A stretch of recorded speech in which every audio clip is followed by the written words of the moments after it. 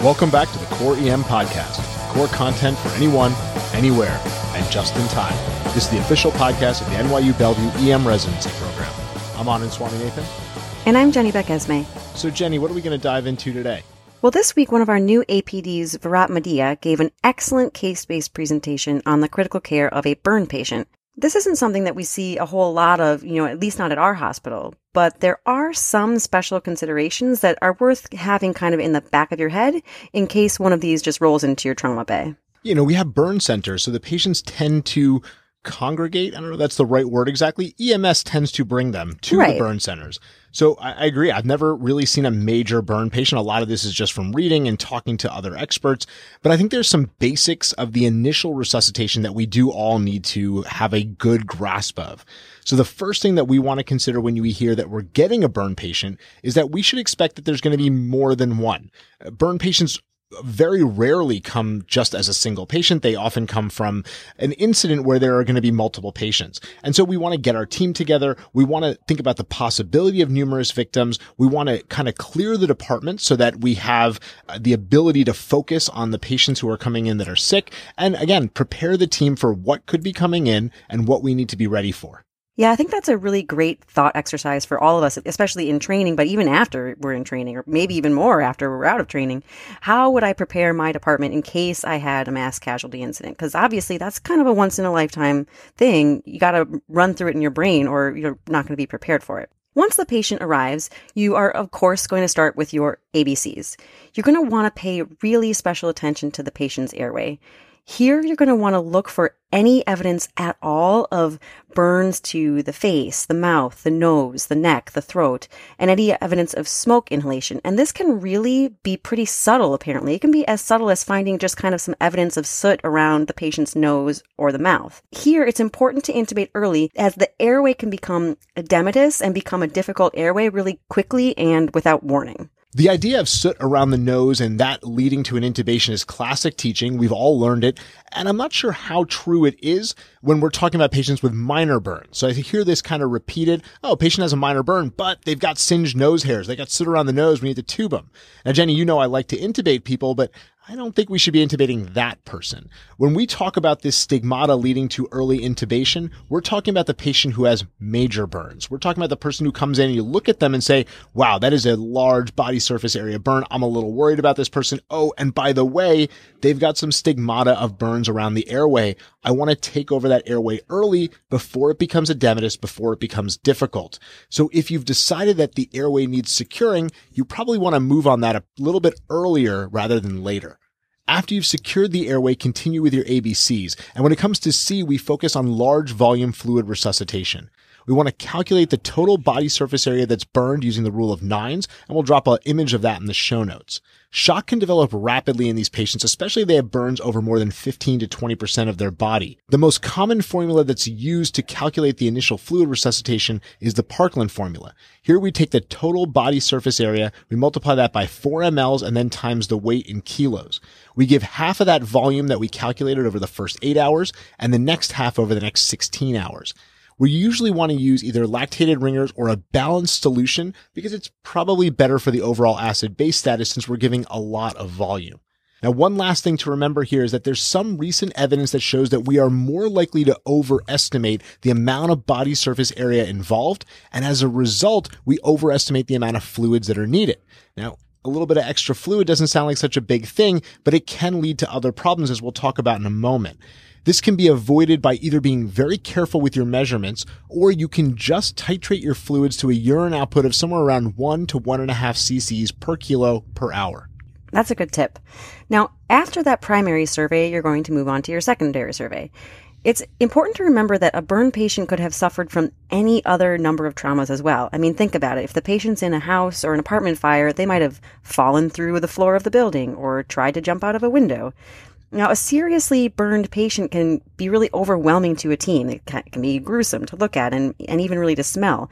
Be sure to do a thorough trauma evaluation for any other injuries. So you're going to make sure you include an EFAST, at least get a chest x-ray, and do a good secondary and tertiary exam.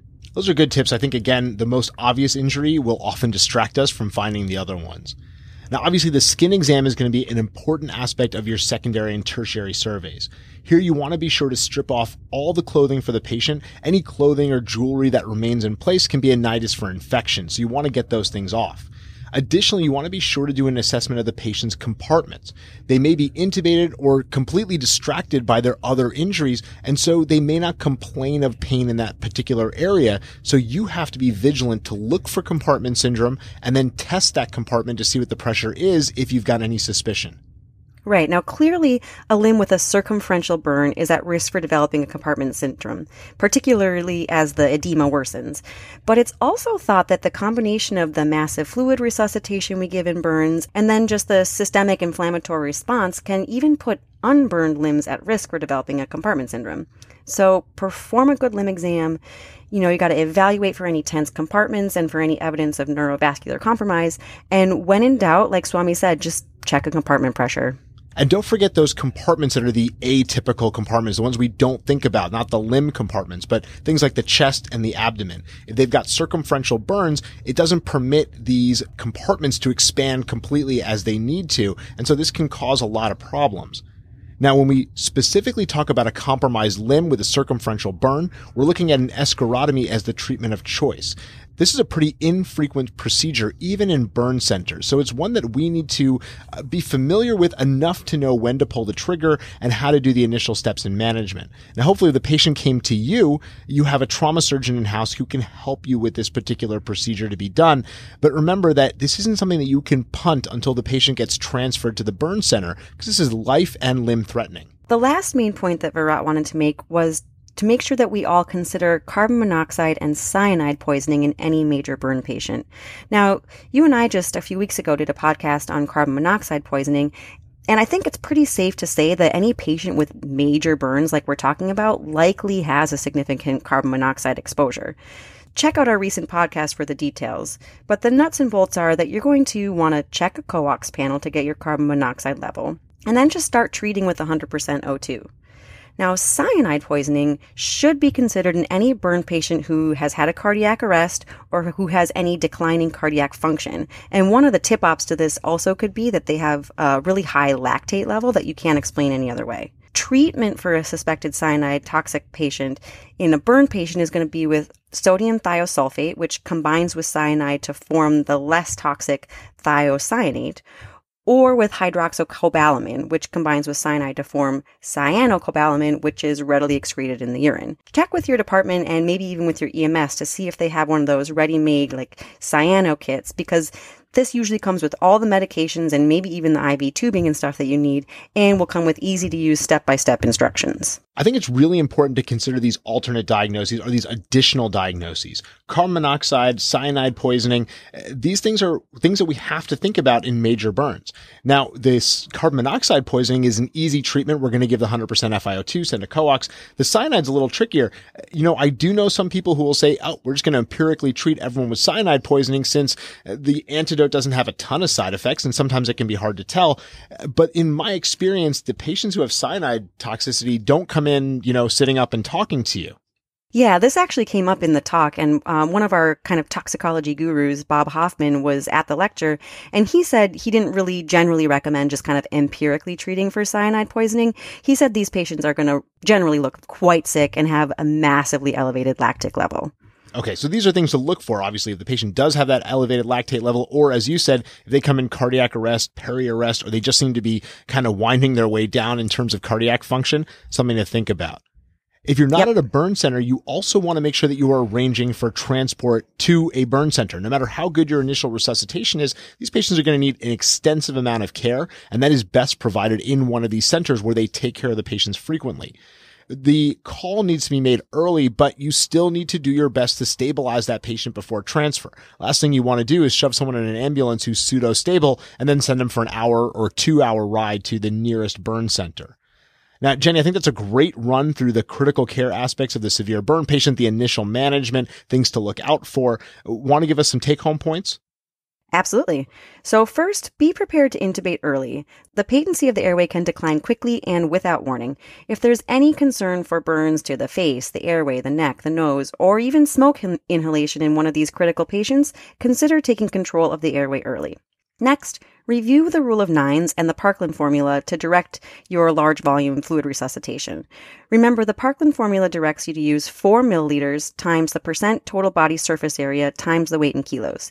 You're going to give half of this volume in the first 8 hours and the second half over the next 16 hours.